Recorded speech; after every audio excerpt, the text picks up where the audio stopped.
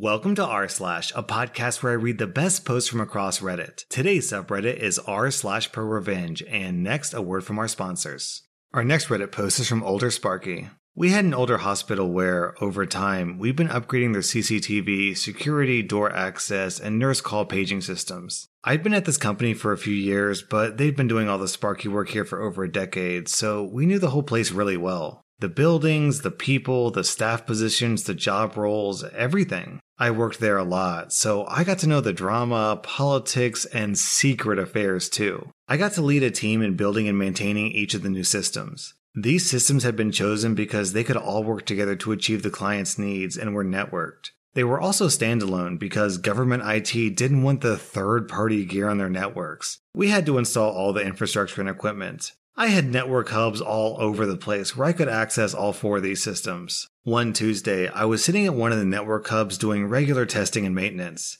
I had just been checking the CCTV, watching Janine do that lopsided, stumbling walk she does in high heels. I believed I'd done enough continuous work at 10 a.m. to deserve a treat. That morning, Nancy, a nurse in pediatrics, had brought cupcakes in for the ward staff. Nancy had kept 2 individually packaged cupcakes aside for me, clearly labeled with my name in the ward staff room fridge. I walked the 5 minutes over to the ward, humming my "I'm about to have a cupcake" song. I opened the fridge. No cupcakes. I mean, there were maybe 20 still there in a big clear Tupperware container, but mine weren't. Not the ones Nancy set aside. Before I just lose my cool altogether and flip that effing fridge over, I'd better go check to see if something dire hasn't happened. Maybe one of these kids needed these particular cupcakes to stay alive. Maybe these 2 cupcakes saved the planet. Work is forgotten, and the investigation begins. I speak with Nancy. First, I ask if she saw that Janine was wearing heels again.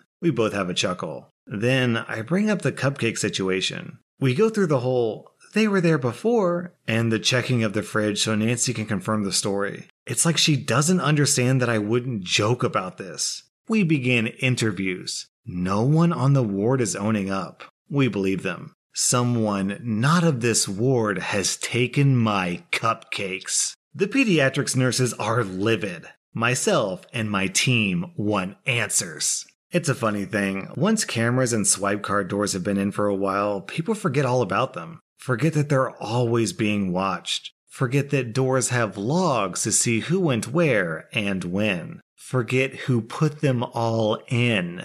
Back to the hub I go. A quick audit of door access reveals that Jerry went in the staff room between the relevant times. Not yet. Don't lose your cool just yet. Do the due diligence. Checking the CCTV, I see Jerry walking out of the staff room carrying a bag, wiping his mouth. Rewind, pause, zoom in. Frosting. The hub's rack did nothing wrong, so I step back and stare at the wall. The first 8 thoughts get caught by the filter. I calm down a little and head back to my nurses. They see me coming and gather. Sick kids are an afterthought in this matter. I tell them I know who did it. Don't want to say who just yet. I need some time to think and ask if we can keep this all hush-hush for now. They say they understand and immediately ask who it was. They are, after all, government staff. I head back to the hub to continue work, not walking 500 miles to eat cupcakes anymore. As I'm swiping my card across the reader, in that 1 second it takes the red light to turn green, a plan starts to play like a cinematic in my head.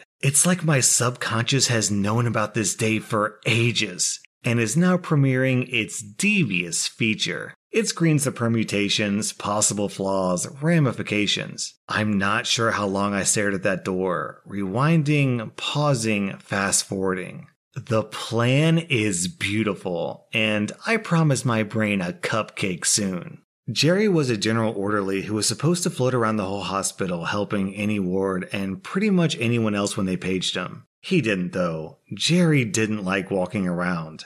Jerry was lazy, and he didn't like patients. He used to work in the wards, but he couldn't find one without close supervision or without patients, so he moved to a day shift general duties. Jerry hated to be made to walk from one end of the hospital to the other, and Jerry effing hated the swipe cards and the electronic door locks. Some people just don't get technology. Some people just hate change and love to complain about it while not taking the effort to learn about how to work it. While responding to maintenance tickets, I'd had to listen to Jerry whinge numerous times about doors. For this, and other reasons, I did not like Jerry. Jerry knew my distinctive name, knew what I did here, saw the other 20 cupcakes, and ate mine anyway. Yeah, time to screw with Jerry. At the hub, I make the necessary improvements to my systems. I select a variety of well-chosen doors. I set auto-paging for different events. I create different calendars. I set some automated conditions so everything's swapped and changed around. Once I'm set up, with the program on hold, I go see Nancy.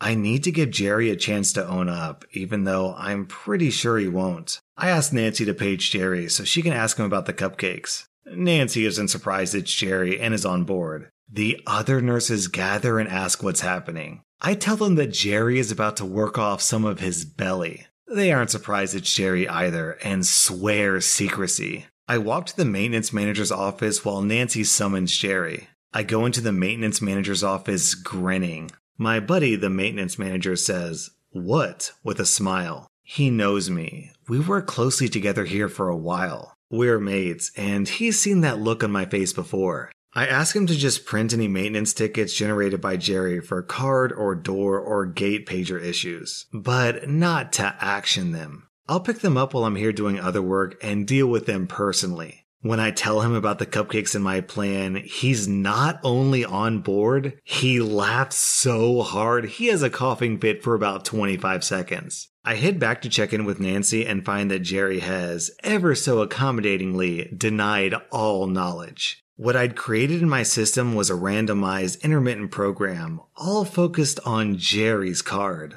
A program that would send Jerry's pager a message to go somewhere on the other side of the complex, seemingly at random, based on Jerry swiping his card at particular doors. Or the gate to the staff car park wouldn't work. Or his card would stop working, making him go to get it revalidated. Or a siren would sound for a few seconds when he entered certain rooms. I already knew all the staff routines and area of responsibility. The patients wouldn't be adversely impacted, and Jerry did nothing anyways. Back at the hub, I click the Go button. Week 1.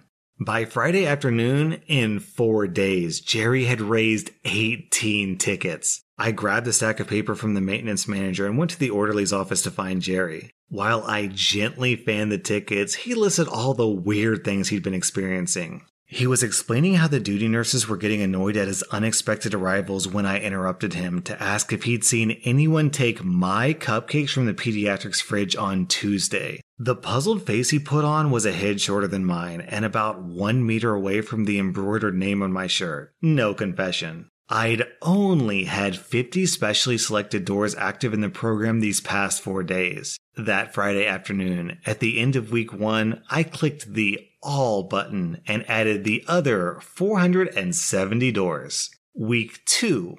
By midday Wednesday, there were only 6 tickets raised. I checked the systems logs and found out why. In just under 3 days, there'd been a mixture of over 85 events. Jerry didn't have time to lodge tickets. When I spoke to Jerry that Wednesday, he demanded that I do my job and fix this stuff, and why hadn't I done it yet? No confession, no apology. Time for some head games. I told him I'd sort it out. When I went to check the systems that Wednesday midday, I stopped the program. On Friday morning, I turned it back on again. Week 3. I let it run Monday, Wednesday, and Thursday. I almost felt sorry for him this week when I was talking to him and considered stopping the plan. Then I remembered why I didn't like him so much. The one thing I haven't mentioned that is I already knew Jerry was in the final stages of disciplinary management. This was the linchpin to the plot of the film that ran through my head. Remember before when I said that I got to know the drama, politics, and secret affairs? I knew that one of the disciplinary warnings, among other things, was for taking people's lunches on 4 occasions. And not because he needed to either. That's the reason the nurses and the maintenance manager weren't surprised it was Jerry and were on board. They knew too. Everyone did. That was the reason why he didn't kick up a stink to his manager or confess. I didn't want to get him fired, just make him apologize. Cupcakes are serious business. The final week. Week 4, the program ran Monday and Tuesday. The plan was only ever going to be for a month or until Jerry confessed and apologized. Before this Tuesday, I'd had a chat with Nancy. I'd asked her if she wouldn't mind a cameo in a little vignette. She understood and agreed. When I was talking with Jerry in the orderly's office, Nancy arrived and handed me a personalized pair of cupcakes that looked and were packaged the exact same as the missing ones a few weeks earlier. As Nancy was walking away, the now silent Jerry looked from the package to my shirt, then to me. I held up the tickets, mustered my best Adam Hills, and said, "Don't be a dick, mate." He was silent and very angry. I could see he'd realized that I'd been doing this on purpose. If he made an official complaint, the missing cupcakes would come up, and he'd lose his job. Also, during our chats, he'd heard me say intermittent issues many times. Jerry was angry because he knew he couldn't do an effing thing about it. I walked off to the pediatrics ward where Nancy and I were going to eat these treats. I hummed my tune the whole way. Loose ends. Unfortunately, Jerry was a dick one more time. He got sacked 2 months later for taking more stuff out of a fridge. I felt bad for him as I helped security save the footage to a drive. Janine continued to wear the 4-inch heels on and off until she sprained her ankle. There is no show reel. The maintenance manager tried bribing me with Jack Daniels after the episode to add certain pager numbers to the program. There's no way I could have done that. He's an evil bastard. We drank the Jacks as we didn't watch a non-existent show reel. There have been many times on this channel where I've said, don't screw with the IT guy. But this is the first time I've ever said, don't mess with a man's cupcakes. Our next Reddit post is from Anonymous Bun. Let's call my a-hole boss Eugene, since his stinginess reminds me of Eugene Krabs from SpongeBob SquarePants. Except Krabs is nowhere near malicious. In order to display the full satisfaction of this revenge, I'll have to describe a few, but not limited, things Eugene did that entitles him to being a complete jerk-off. For context, Eugene owns a small company that provides artistic services of some sort and never hired full-timers, which I later learned was due to his stinginess. Initially, when I saw the open part-time position, I thought it was ideal for me as I had external commitments and needed some sort of income. The job offers about $550 per month. I don't live in the US, this is a rough conversion, but only required me to clock in about 90 hours a month. It wasn't a very good offer, but good enough for me as I considered myself to be inexperienced in the field. Note that Eugene had seen my portfolio and knew my ability level before hiring me. The first couple of months was fine. I worked the hours I was supposed to and got paid accordingly, occasionally extending my shift into my own time due to the nature of the work, but I didn't mind. I guess Eugene saw this as an advantage he could exploit later on during my employment. It's also important to note that Eugene would often ask about my well-being, how I spent my weekends, etc. At this point in time, it all seemed like courtesy talk, so I didn't pay much attention to it. He would ask about my previous employment and my reason for leaving, which I answered honestly, that their work system was unsustainable for me. This will be important later. Eugene gradually began to grow more impatient towards me, often blaming me for not being able to match up to his ability. Remember when I said I was inexperienced, thus the pay rate? Eugene had over a decade of experience in this expertise, and he expected me to be at his level when I was only 3 months in. The stress was intense, and I began working longer hours just to keep up and produce work at the best quality I could. I was under the belief that if I worked hard enough, my effort will speak. Even though this was only a part-time position, I overcommitted my time there and took pride in my work. My external commitments were barely scraping by.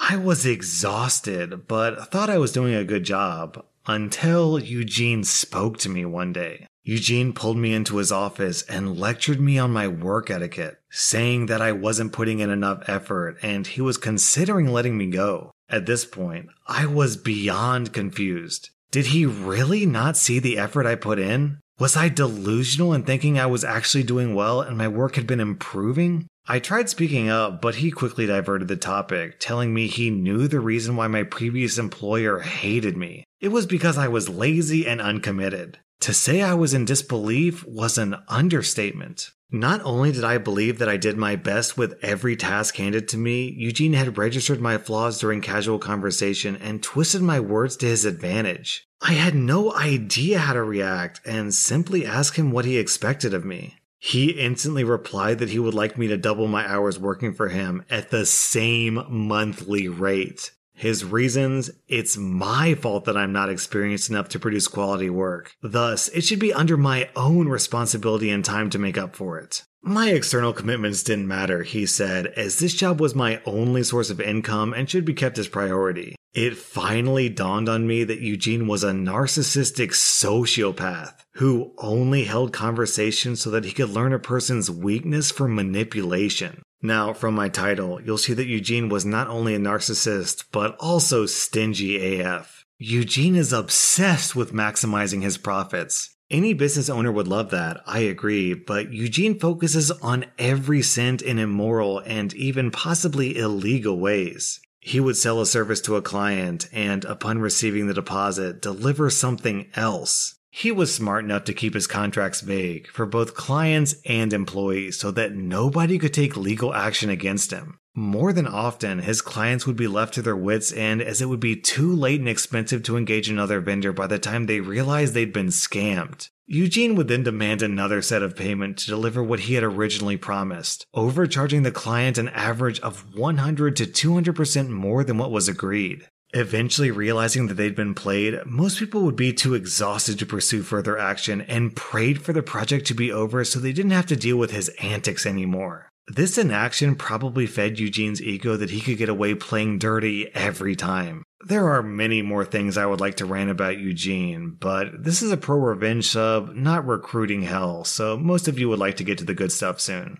So, in my country, employers are required to pay a certain amount of tax for every local employee they hire. While it isn't exactly tax, it is obligated by law, and negligence will result in a hefty fine and possibly jail time. These taxes are technically contributions for the employee's retirement funds, which is payable by every employer. The employer can deduct a certain percentage of the contribution for the employee's wages. This law has its own complications since there are a certain group of people exempted from it, such as students or interns. Now, Eugene is the classic example of a narcissist who thinks he's smarter than everyone else. He felt he was smart enough to evade the law by drafting a contract with vague detail to protect himself, and was deluded enough to believe that everyone would believe him as long as he sounded convincing. In other words, he thought of people as sacks of potatoes with no opinion of their own. If anyone was to have a perspective, it had to be his way or the wrong way. I stayed in Eugene's company for about 4 months before I felt too mentally overwhelmed.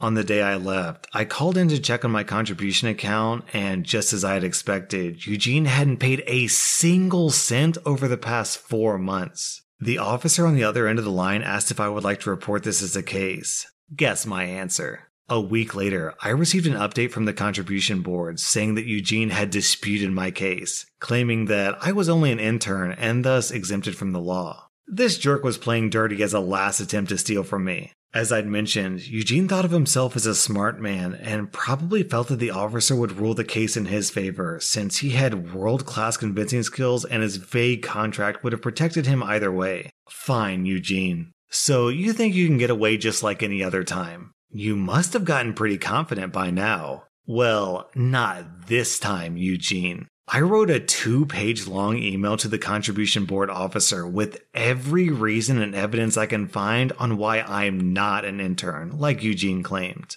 Knowing his antics, I went the extra mile to research all of the exempted groups and wrote every possible reason on how I am not in the category. Excessive? Yes. Worth it? Hell yes. I didn't hear from the officer for 2 weeks, and when I finally did, he informed me that Eugene had agreed to pay my contributions. Remember when I said that employers are permitted to deduct a certain percentage from employees' wages? Due to his negligence, Eugene could no longer do that and had to pay the full amount, on top of the fines that he had incurred along with it. If he had dutifully abided by the law, it would have only costed him a third of what he had to pay. So that's a bit of a butthole tax for you, Eugene. Now that I'd gotten back what I was owed, I decided to move on, but the story didn't end there. An ex-colleague of mine who was still working for Eugene told me that during the 2 weeks I didn't hear from the officer, Eugene was busy fighting by giving every reason that I was an exempted individual. The officer, having seen my email, soon got tired of his nonsense and gave him a deadline to pay up,